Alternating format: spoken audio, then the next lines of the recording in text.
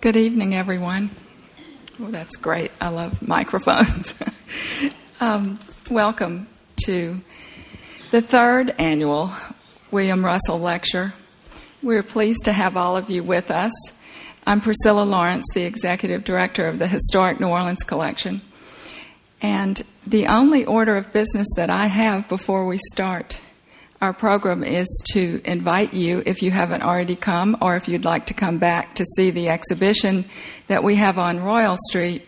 This vast country of Louisiana deals with the founding years of our area and has some wonderful material in it. So please do come and see it. It's open Tuesday through Saturday, 10 to 4:30 through June 15th. So please do come and see. I'd like to introduce Dr. Alfred Lemon, who is Director of the Williams Research Center, and he will get our program started. Thank you.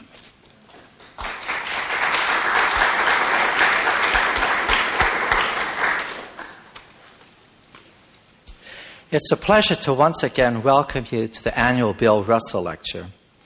And we would like to thank especially the Bienville House Hotel, Worlines for Music, and the New Orleans Jazz National Heritage Park for their assistance with tonight's presentation.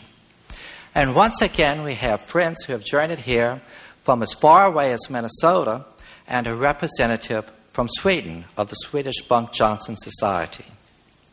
We are particularly pleased that Mr. George Buck is with us tonight and his wife Nina. As you're probably aware, Mr. Buck continues Mr. Russell's work by producing his American Music record label. Likewise, we are very pleased to have with us music educators such as Harold Batiste. For this is not only a lecture, but truly an invitation to research to use the Russell Collection, which was acquired in 1992 with funds from the Clarice Claiborne Grima bequest. We have been very fortunate in the past to secure speakers such as Michael White, Bruce Rayburn, and Barry Martin. And tonight we are really have an extra treat in that we've been able to lure James DePogny away from the University of Michigan at Ann Arbor, where he's usually kept very busy teaching music theory and jazz. In addition to teaching music theory and jazz, he is quite active as a researcher, a pianist band leader, arranger, and recording artist. As a teacher, he is the recipient of the Faculty Recognition Award and the Thurnell Professorship, which is awarded for outstanding teaching. As a researcher, he is the editor of Jelly Roll Martin, the collection of piano music.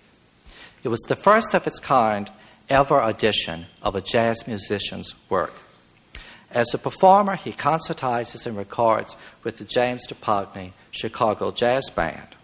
And as a frequent researcher here, he has explored Bill Russell's collection of Jelly Roll Martin's manuscripts and was invited by the Chicago Humanities Festival to perform those works with the Chicago Jazz Ensemble about 18 months ago. And I think we're going to have a real treat in store for us today. And please join me in welcoming Mr. DePogny. Thank you.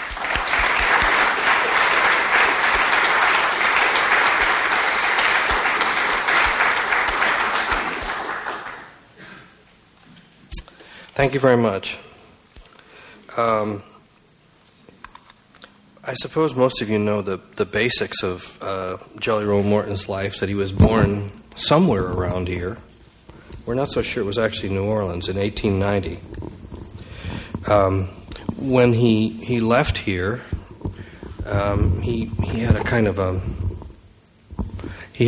a lifelong career. A part of which, the part that was sort of nested in Chicago in the 1920s, was a period of great prosperity and success. He had the best-selling records on the Victor label, which was a big deal in those days. Well, I guess it would be a big deal now, too, if Victor still had that kind of music on it. Up to that point, he'd been, in addition, a vaudeville performer and so forth, and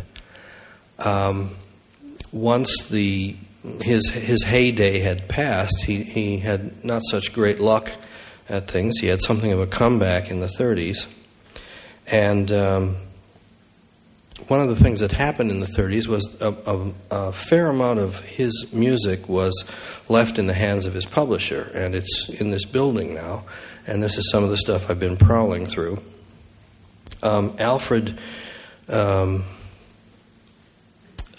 mentioned the stuff that's here, and some of it is previously unknown music, and my colleague Butch Thompson and I are going to try to make sure it gets known by putting some of it into print, and I want to talk about some of that tonight. This is ostensibly about piano music, but Morton, as a composer, wrote music that was movable. It could be moved into other performing media as well. So, although he was probably the greatest realizer of his own music, it was played by many other groups, instrumentalists. And when Morton was able to get the kind of New Orleans musicians who understood what he was after, he got really good results. And you can almost trace the artistic success of his records by counting the percentage of New Orleans musicians in the groups. And as it declined, things got less good. Jelly Roll Morton was the first great jazz artist. I discovered Jelly Roll. I'm 61, and when I discovered Jelly Roll Morton's music I was about 14 years old. And at that time, the word on the street about Jelly Roll Morton was he was this colorful, marginally talented character who inhabited the outskirts of the jazz world. And the whole critical establishment, especially people like Leonard Feather, could find not very much to admire about him. And it's a measure of how much things have changed that people study his music now and are very interested in it, take it very seriously, and they should. I had no idea at the age of 14 why I liked the music as much as I did, but I went off and got these degrees in music, and I'm very happy to discover that it's built very, very well, that it's really good music, and in any way you care to look at it. One of the things that's interesting when you talk about jazz and composing is just the sort of paradox between what you can do when you compose music that is meant to have improvisation built into it. Even Morton's own recordings, if we could line up, for instance, he made 7 different piano solo recordings of probably his best-known piece, King Porter Stomp, and they're all different. They're also all recognizable as King Porter Stomp. So it's interesting to think about what it is that's the core of recognizability and what it is that sort of gives the music its identity, regardless of whether Morton himself was playing it or somebody else was. So in Morton's version of composition, you had to compose stuff so that the music was recognizable, and you had to compose it in such a way that would permit, or I would say in some cases even encourage, improvisation. So there's sort of two conflicting things here. Morton grew up playing ragtime, and he found ways to relate things in pieces. As people, we seem to like things where in a span of music, there are corroborative details. Things that happen here refer to things that are going to happen, and things that happen here refer to things that already have happened, and so forth. And in my sort of academic life as a music theorist, I spend time looking at Haydn, Mozart, and Beethoven, and we're interested in what makes those things work that way. Well, what's interesting is that Jelly Roll Morton's music, in some cases, has many of the same features. And I think this is not because he studied Haydn, Mozart, and Beethoven, but because he was just wired up like a human being, and he still liked this kind of orderliness and the idea that there was this kind of rich patterning where things referred to each other. I'd like to talk about that a little bit, and that's what these semi-daunting graphs of mine are about. And I'll sort of talk through these. One of the things that coexists in Morton is a view of improvisation that sort of has two different ways of looking at it. In one version of it, he said, when he was interviewed in 1938, "My theory is to never discard the melody." And this squares with a great deal of early New Orleans playing, where players, although they were improvising, referred enough to the melody that you sort of always knew where they were. Now, this is something that's largely disappeared in jazz practice nowadays, except when jazz musicians play what they call ballads. Very typically in these slow, moody pieces, players hang around the melody more and sort of embellish it. Now, this is something that the earlier New Orleans players did sort of throughout. The more modern view of improvisation is simply that you skim off the melodic layer of the music and you use the harmonic layer as a basis to create new melodies for. Morton did both of these things, and if we really look at his music, we can even tell where you're supposed to do which kind of thing, where you're supposed to stick close to the melody and where you're supposed to improvise in this freer and sort of more modern way. So when he said this thing about never discarding the melody, he's probably talking about playing his own highly developed pieces of music. The way jazz developed, it kind of discarded after a while, or at least to a very large extent, it discarded its own native repertoire and started concentrating on popular music. Well, if Jelly Roll Morton wrote a piece of music that had 3 strains in it, and there's a 16-bar melody, and then another 16-bar melody, and these are repeated, and then a 32-bar melody. That's, somebody help me, 64 measures of entirely composed stuff. If you compare this with a pop tune, let's take a tune that you all know, like Honeysuckle Rose, for instance. Honeysuckle Rose has an 8-bar phrase, and then it repeats it. Then it does something different, then it goes back to the first thing. So from that point of view, the piece basically has only 16 bars of composed music. Now, what does this mean for performance? It means that if you're going to do the kind of improvisation where you stick close to the melody, you're going to get really tired of it quickly because it won't bear up under this. You can't repeat these 16 bars over and over and over again. In Jelly Roll Morton's music, you can do that because there is more composed material and it's more... it heads off in different directions at different times and so forth. So it's an interesting view of how you can assemble things and why you would assemble things one way for one kind of performance and one way for another. And as I say, he kind of mixed these up, and I'd like to show you some of what that amounts to. He wrote these pieces that were multi-strain pieces like rags, but he built in this opportunity and necessity for improvisation. And he also did something that I don't find in rags, which is this kind of interrelating thing. If you think of ragtime that you've heard, you hear a tune, and then the piece moves on to another tune, and then it moves on to another tune, and maybe it repeats something, and then it comes back again, and so forth. And if our sense of how this is moving forward depends a great deal on contrast. And Morton's music does that to some extent, but he also did things where he would build something into this part of the piece that pointed toward something later. I'll show you what some of that is. The question is, in some cases, can we hear stuff like this? I'll show you a couple of short illustrations of this. And as somebody whose life as an academic is built on analyzing music and the idea that these things are important and worthwhile, I have to believe that human beings do hear these, even if they can't say what they are.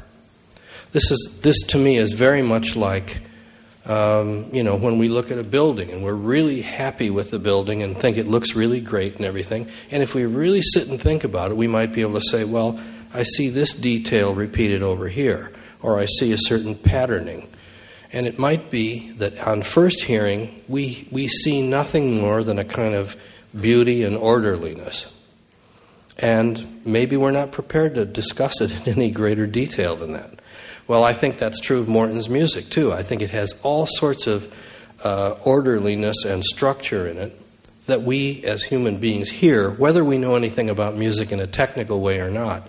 So it's under there, and my answer when my students say something like, well, did Bach really know that was in there when he wrote that fugue? The answer is absolutely. And part of the reason we know it is that it happens time after time after time. Nobody sat him down and said, what were you doing here? So we don't have that kind of testimony, but we have the objects themselves, and they're built that way. So it's not an accident. Good things don't happen by accident. Morton wrote a lot of music, but I've given you a kind of resume here of a couple of pieces, and I thought we could just talk through these. This first example you have in front of you has a kind of a linear representation of the piece Chicago Breakdown. Now, as we hear the piece, it's the first line that says strain. Of course, by strain I mean what we might call theme. It has a first strain, which he then repeats, typically. Then a different strain, which he repeats. Then he returns to the first strain, and then he moves on to what I call letter C, which is 32 bars long. Now, as we hear this piece, we hear this orderly move, and including a change of key and so forth. And it may not occur to us as we first look at this what sort of game Morton is playing here structurally with regard to building things in. All these little boxes or little rectangles I've drawn in are places where something is reused. In this case, what he reuses each time he moves on to something new is a group of 3 harmonies. They're not harmonies that always occur in the same order, but they're all grouped together. And it would be as if what? As if 1 were the goal, you go 3, 2, 1 in the harmonic system. Those of you who are musicians will know that when I say 1, I'm talking about the tonic. And so in each of these boxes, he uses some combination of those 3 chords. Let me just illustrate these and see if you can hear what it is that's similar about them. In the first, is this working? In the first strain, there's a tune that goes like this.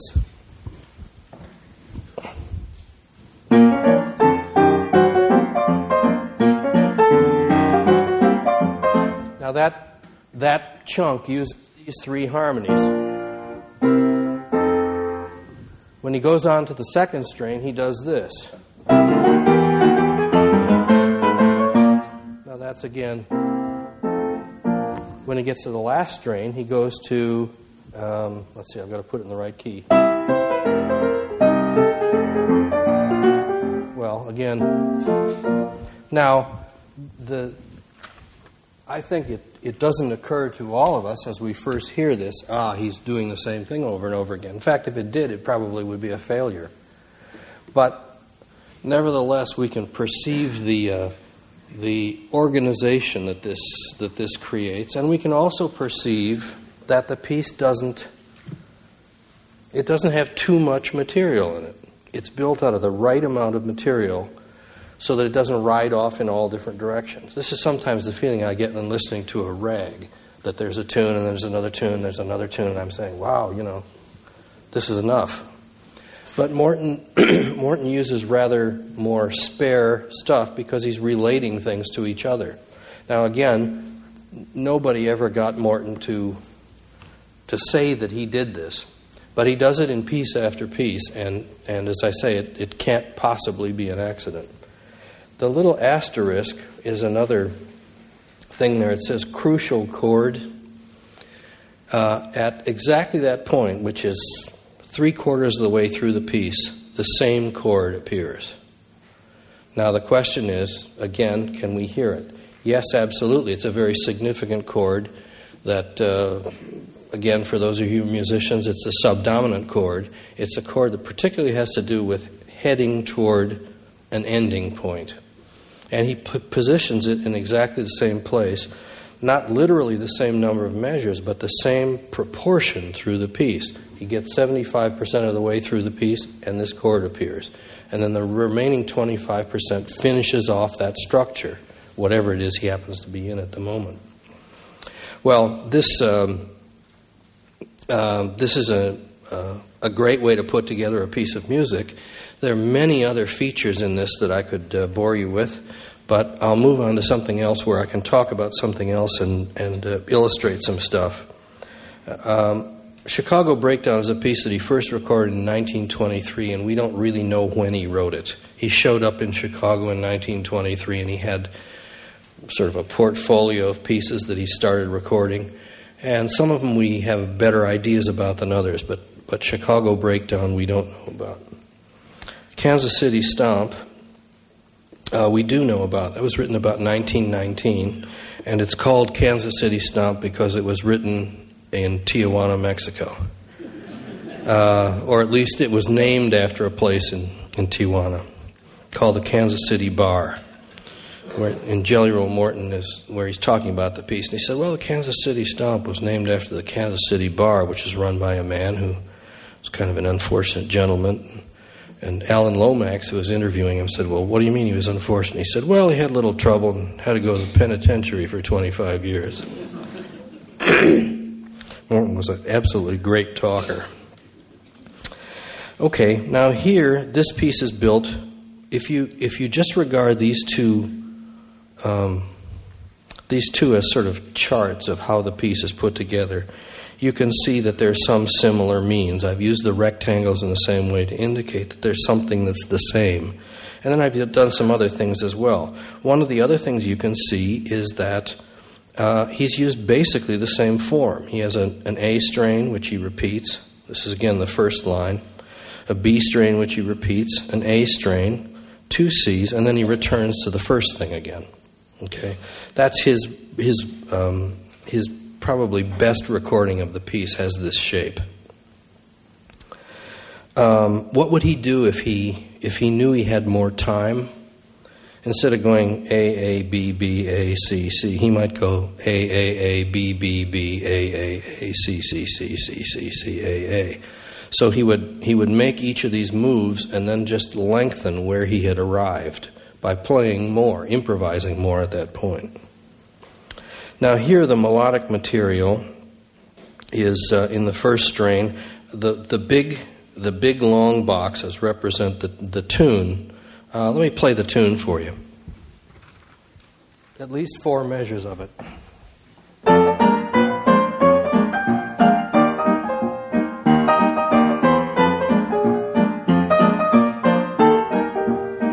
Okay. Now inside that, he goes.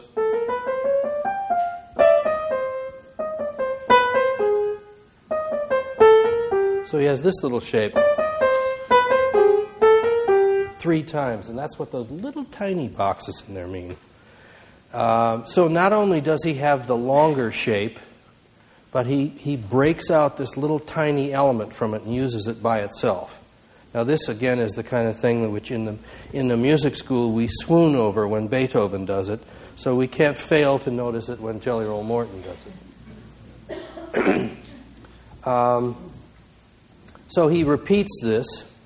Now this is you can hear this melody. Many people have noted that Jelly Roll Morton's melodies in a case like this are kind of long, sort of romantic sounding melodies.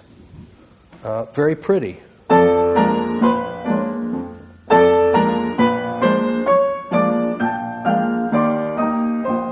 But played.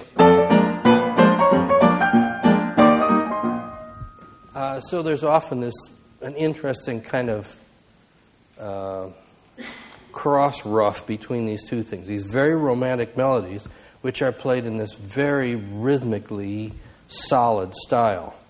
And it's as if Morton always wanted to hear this prettiness of the tunes, but he also wanted this strong rhythmic quality. When Morton gets the second strain, the reason I have the question mark there, I realize I should be more positive about this, is that he's building a phrase, he's building a strain now out of little tiny short fragments. Maybe they're related to the other thing and maybe they're not. But let me just play what this strain sounds like for you.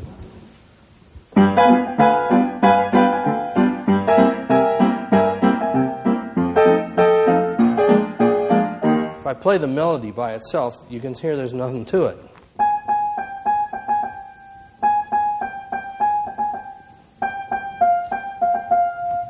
Now that's a tune which we're probably not going to hear over and over again. Unlike, which is a pretty shapely idea. So anyway, Morton plays this. When he repeats the A strain the very first time in his performances, he goes back and he plays the tune, maybe in a slightly decorated form, but in a way that's completely recognizable. So you know exactly that you're hearing a repetition. When he gets to the B strain, he plays it once with this very narrow, sort of untuneful melody, and then the second time through, he abandons it totally, the melody, and he just improvises freely and creates new melody. Now this is improvisation as we usually think of it in jazz practice, where you play something and essentially you say, okay, you say goodbye to the melody and you improvise from then on. That's what he does at this point. He returns then to the A strain and does essentially the same thing, restating the ideas again in a slightly varied form. Then he moves on to the C strain. Now here's another one of these places where there's a hidden relationship, and that's why you have these longish boxes again. Let's see, I'm going to have to put this in the right key for you. This is the tune in the first strain again. When he gets to the C strain, he plays a tune that goes, which is now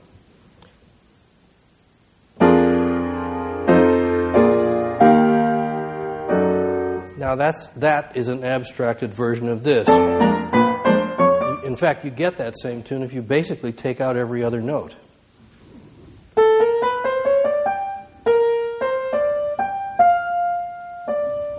Now, again, this is not something that happens by accident.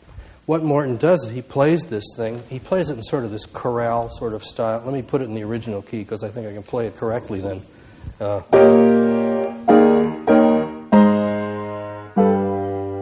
And he plays it just that way, these long notes. And then he contrasts that with these little bursts, squiggly lines again, of this rather free sort of improvisation. So here again, he's relating different parts of the piece to each other through different lengths of segments, different ways of treating the melodies, repeating them literally in some cases, improvising freely in other cases. But everything's related to everything else. The arrows it says tonal direction. It may not look like that's what it says, but that is what it says. That last line, they're in the wrong place. But what they're meant to show you, the two arrows that point up should be in the B's.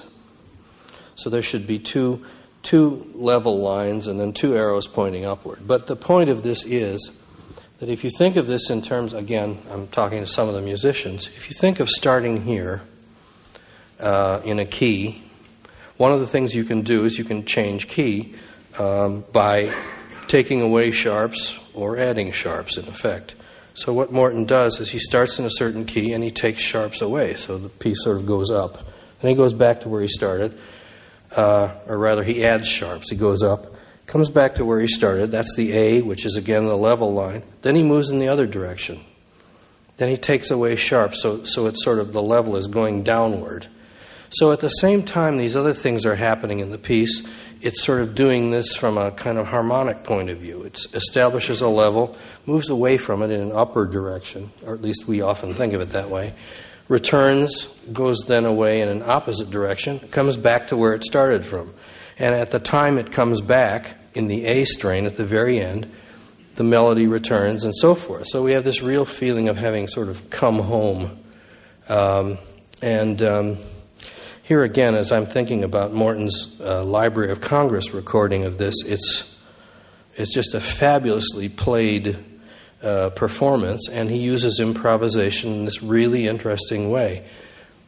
One improvisational premise, if your idea is that you're going to play melodies and vary them, is how much do you vary them?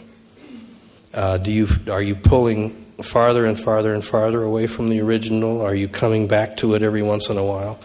And this is an aspect of his artistry as an improviser too, that he would use distance away from something that's very recognizable as a plot element, I guess you could say. We always kind of know where we're going. This is like when we go to the movies, right? We always know where we're going. We see the movie. We know that Tom Hanks and Meg Ryan are going to end up together at the end. And what we're interested in is all the travail they go through to get there. Well, in a way, that's true of pieces, too. We know pretty much where they're going to go. And what we're interested in is the process of moving through musical space and time and so forth. All this is prefatory to talking about a kind of collaborative thing that I'm doing and my colleague Butch Thompson is doing with the collection here. The collection has a number of pieces of music that are not known of Jelly Roll Morton's. If you get a chance, you want to look in this case here. There's the piano part for an arrangement of his of this tune called Gan Jam, which is a sort of unusual piece in his output. It's one of the things that's here and that is largely unknown. When I came here and looked through this stuff the very first time, I found that there were about 12 or 14 other pieces like this that basically the world didn't know about, pieces of Jelly Roll Morton's. There are all sorts of different things. Some of them are songs. And one of the things, by the way, that this shows us is that Morton is conceivably the worst lyricist who ever lived. Some of the lyrics are just amazingly bad. So he has several pieces here that we don't know about. He has a piece called Hog Function, and one called One Straight Melody, one called 24 Hours of Love Every Day. Now, I've been looking at Morton's manuscripts for years now. The first ones I ever saw were in the Library of Congress when I went there to look at copyright deposits, and they go back as early as 1918, and the latest ones are about 1940. So it's pretty easy to tell what vintage these are from. In some cases, these pieces that we have here in the collection are quite old, and they look like they probably date from Morton's time as a vaudeville musician, like 24 Hours of Love Every Day. It's a kind of a slightly, sort of barbershop-y sounding piece. It has that kind of harmony. And it does have lyrics, and so it's pretty clearly a song. There are other pieces that are a little harder to figure out. We don't really know what they were meant to be for. We can tell kind of what they do. And there are other pieces that are perfectly clear, like this piece Sugary, which is undoubtedly a piano piece, even written out that way. So, excuse me. Let me just play fragments of some of these. Actually, a little more than fragments. I'll play through the whole pieces. This is a piece called One Straight Melody. Now, Morton, when he wrote pieces out, he was sometimes you read that Morton couldn't read music. Makes it all the stranger because he was apparently quite able to write it. He could read music, and he was more than routinely competent writing arrangements and everything else. In fact, there's even a kind of fluidity about his writing that shows how much of it he did and how used he was to doing it. So anyway, in One Straight Melody, it's written like piano music. There's a line on the treble clef and a line on the bass clef, and then another pair of staves, and they're barred together as you see in piano music. But it sounds to me like it's meant to be a song. And the only thing that makes me think that maybe this isn't true is that when Morton did write melodies, did write pieces that were meant to be songs, and he didn't have time or whatever to write in the lyrics, he'd leave a blank staff. So it would look like what we see as conventional piano vocal sheet music, the vocal line with the lyrics and the piano part underneath, the system of three staves, this and this and then this. In this case, he didn't do that. And yet, this sounds to me like a song. So anyway, here's a piece of Morton's called One Straight Melody, which you may never have heard before.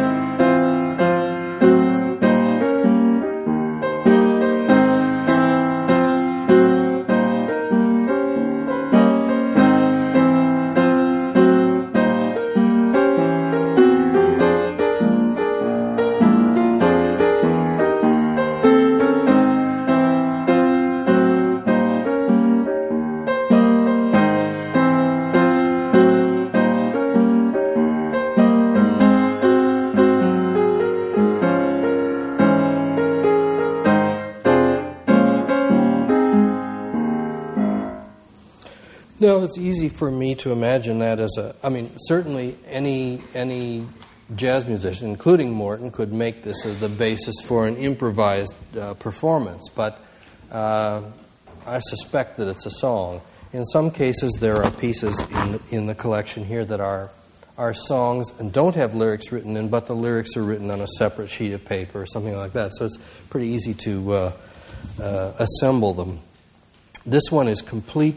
I didn't play it exactly as written. I tried to put a little Jelly Roll Morton English on it, but he did what musicians often do, which is to write a simple kind of version which would be suitable for getting a copyright, or which would not be very hard to play, I guess you could say.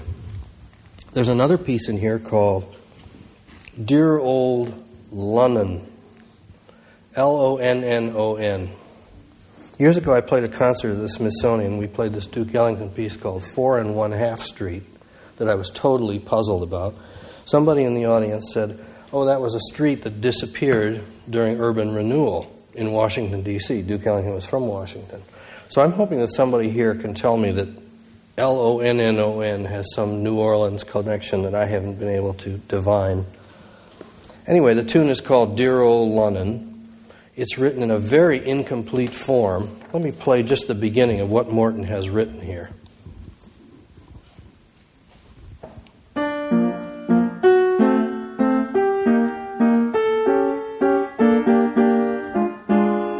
Sorry. Something like this. Then he repeats it and doesn't even write the... Now, doesn't it sound to you like it's possible that this is Dear Old Lunnon, whatever Lunnon is? And then there's another part of the piece that's different from it, sort of like... it sort of suggests to me it's a verse and chorus pop tune.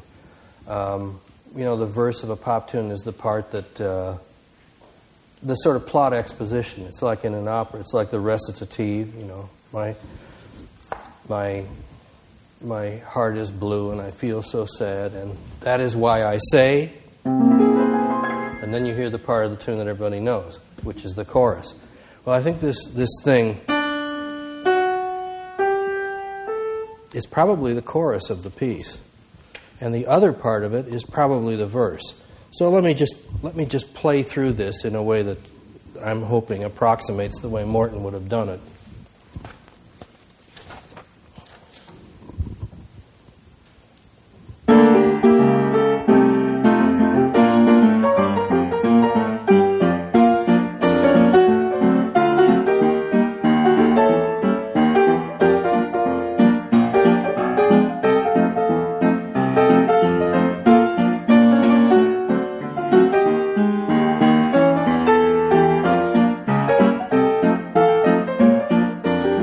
This is the verse.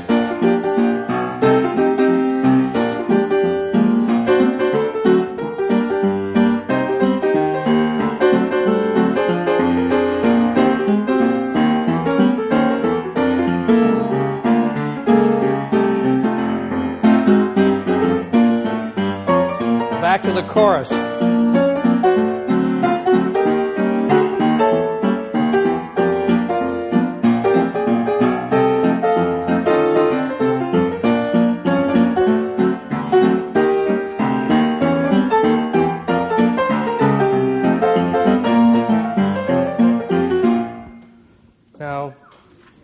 Thank you.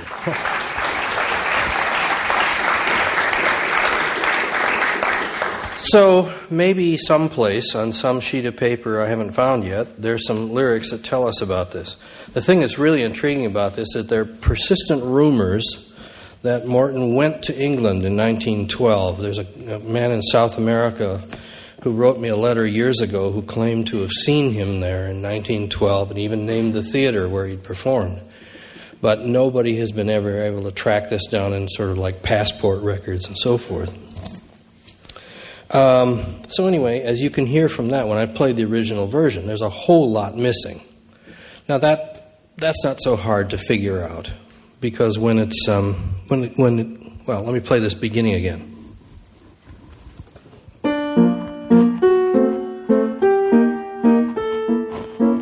it's not too hard to figure out what's going on there harmonically, and it certainly doesn't require me to figure that out. What we have there is a tune and a very sparse accompaniment, which has to be filled in. What we have in another case of this piece, Sugary, which clearly is piano music, is that the piece just simply breaks off at some piece, and there's a chunk of the end missing. So Butch Thompson, who's working on this with me, and I are trying to figure out what that missing chunk is, and we think we have it figured out.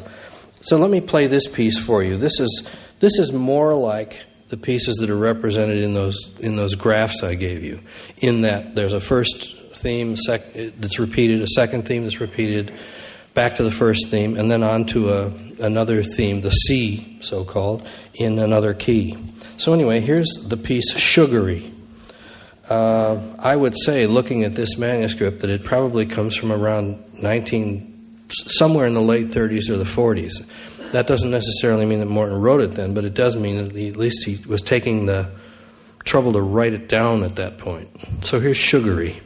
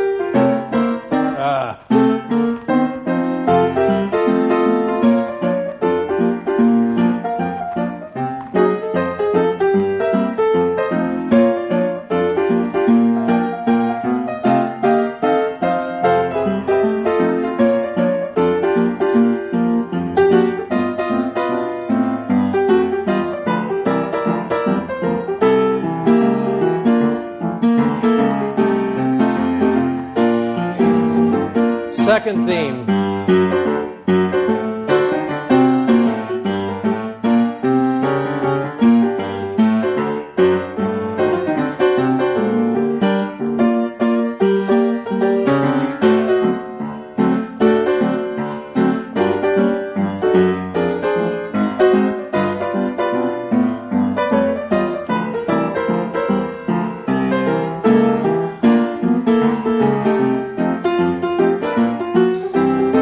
Repeated.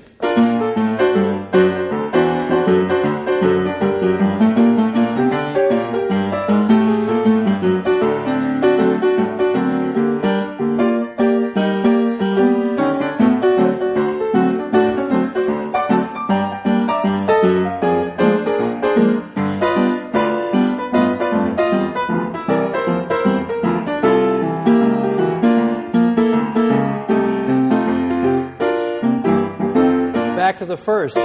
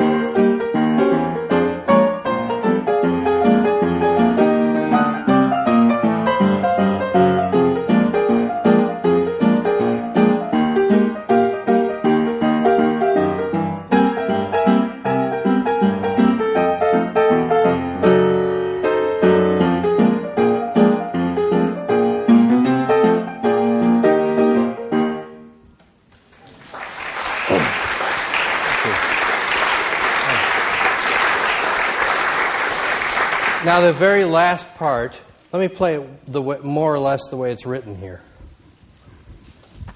Prepare yourself for a shock.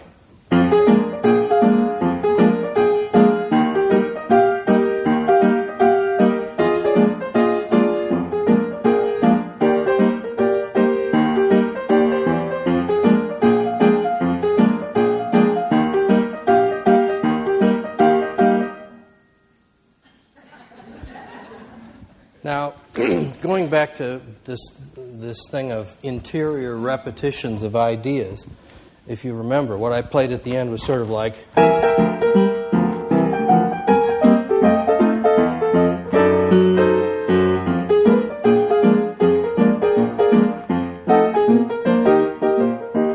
So my solution for restoring it is to use that chunk, reuse it from the end. Now, that may sound like a cheap trick, but it's justified by so much of similar stuff. And frankly, I think the reason Morton stopped notating it for, the phone rang or whatever, I think the reason he stopped notating at that point is he knew perfectly well what he was going to do, and probably it did mean repeating that. So this is sort of, forensic musicology or something.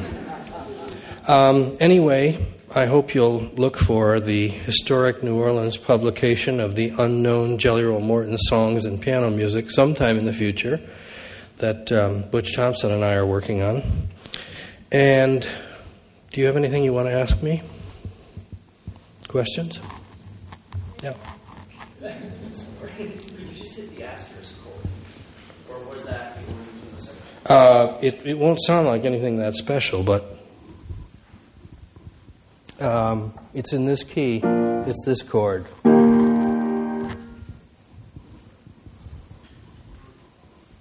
What else?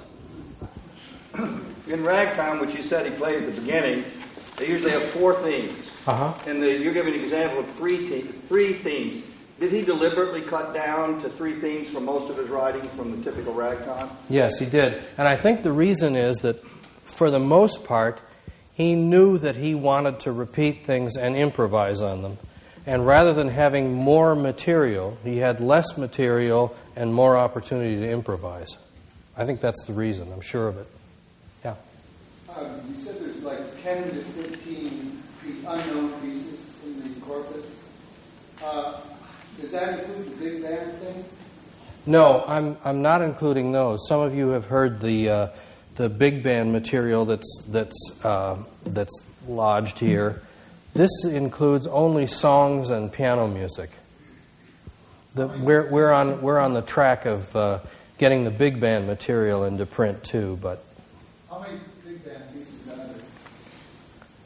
it depends on what you mean by this. There are. You and I were talking earlier, Tom. There are 2 pieces that I'm certain are not Morton's. There's one piece that is Morton's composition, but I believe it was arranged by somebody else. And then there are 4 or 5 pieces that are not only Morton's compositions, but his arrangements and his handwriting and everything else. So 4 or 5?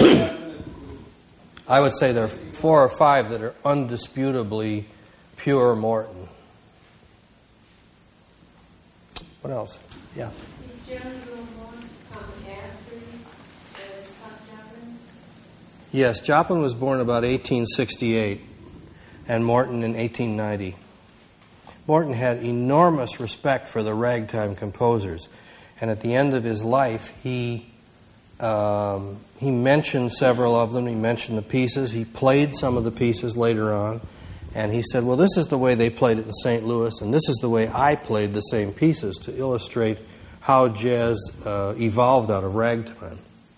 And speaking of stuff here, there's an interesting set of letters between Morton and his publisher, where Morton says something like, these rags are really great pieces, and if the arrangements were updated, people would really like them.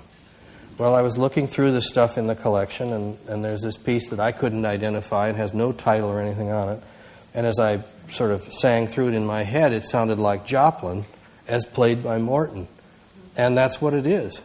And we found the Joplin piece that it's an arrangement of.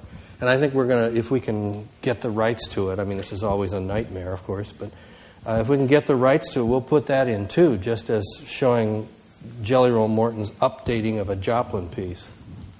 So did Scott Joplin also, were there improvisations in his? In a very minor sort of way. We don't have much of Scott Joplin himself recording. There certainly are things that people were allowed to change in ragtime, and there was also a whole style of ragtime that was more improvised. But in general, that music, the classic rags of Joplin and Scott and Lamb and those people, apparently was played pretty much as written. What else? Beaten into submission, eh? Have you heard of any planned re-release of the Library of Congress recordings, the whole thing? Yes, there is such a plan afoot right now that Rounder Records is interested in doing. Have they actually taken it off? Well, it sort of depends on what you mean. You may know that there's a set of 4 Rounder records that have most of the music but not the speech. And I edited that set of records and, of course, was roundly criticized for having removed the speech. But I designed the whole set to come out on 9 CDs, and somebody looked at it and said, well, there's CDs here where there isn't going to be a note of music. And I said, well, yeah, and that's bad because... And somebody just said, well, no, people aren't going to want this, so can we do a set that has just the music? So I did that. I still snuck some speech into it, but anyway, the technical stuff, the repitching the material, getting it in the right order, everything else, that's all been done. So it's just a question of getting a certain kind of green light to go ahead with this, because technically it's done. So I hope it comes out. This is like, like saying the Bible went out of print. I mean, excuse me, but I mean, this is an incredible piece of lore and history and artistry and everything else, and it can't be out of print. Yes? You don't mention it yet, but of course what it's going to come down to is how much is it going to cost and how many are going to pay that much.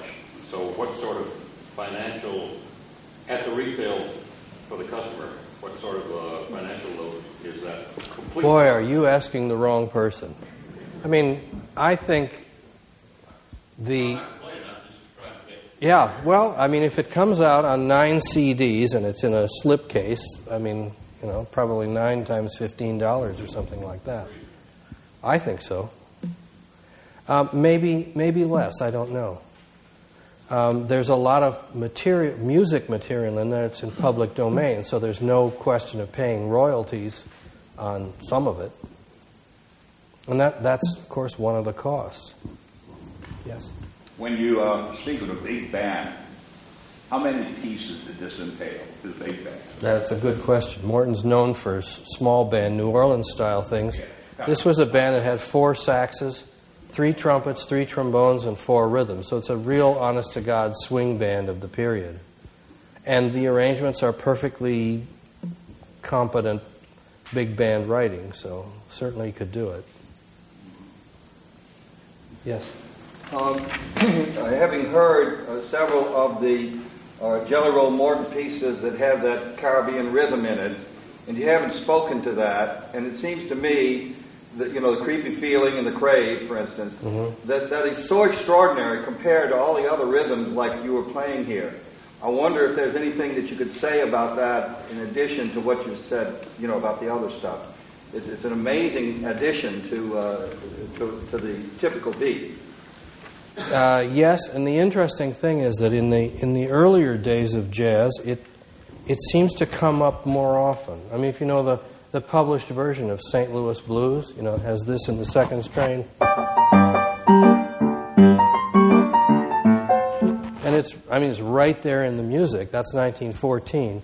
So this kind of habanera rhythm was common, and it's as if it disappeared in the 30s, and then people sort of rediscovered, Latin music in the 50s. But it's something that sort of went underground. This tune I played called One Straight Melody, Morton wrote a tune earlier that's very similar called Mama Nita.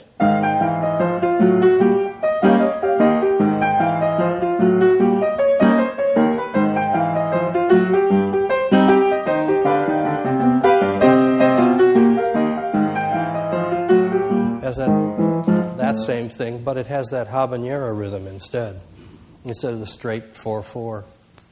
That 24 Hours of Love, the opening measure, sounds like Mr. Jelly Lord. You don't mean you mean One Straight Melody. Yes, absolutely. It's the verse of the tune. It's like the In Foreign Lands Across the Sea part of Mr. Yeah. No, absolutely. There's parts of pieces, the verses very often are more formulaic than the choruses. So you hear things, echoes of pieces, especially in that part of the piece, fairly often. Somebody else? How does 24 Hours of Love song? Such a wonderful title. I really can't remember, but it's something like this.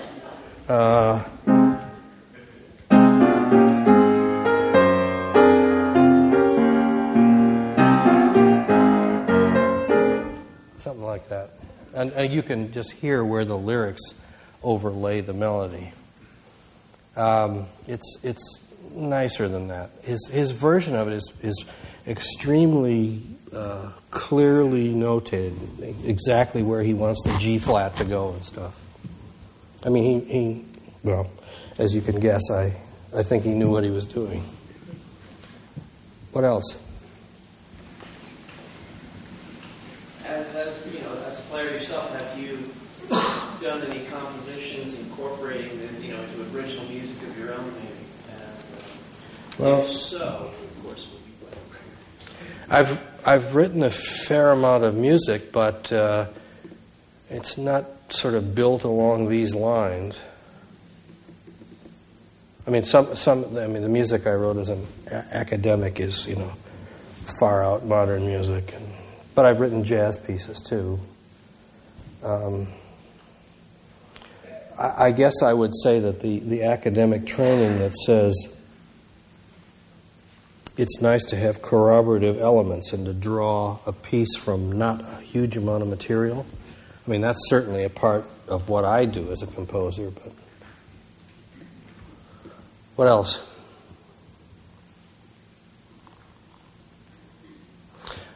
Well, then, thanks very much for coming, and look for that publication.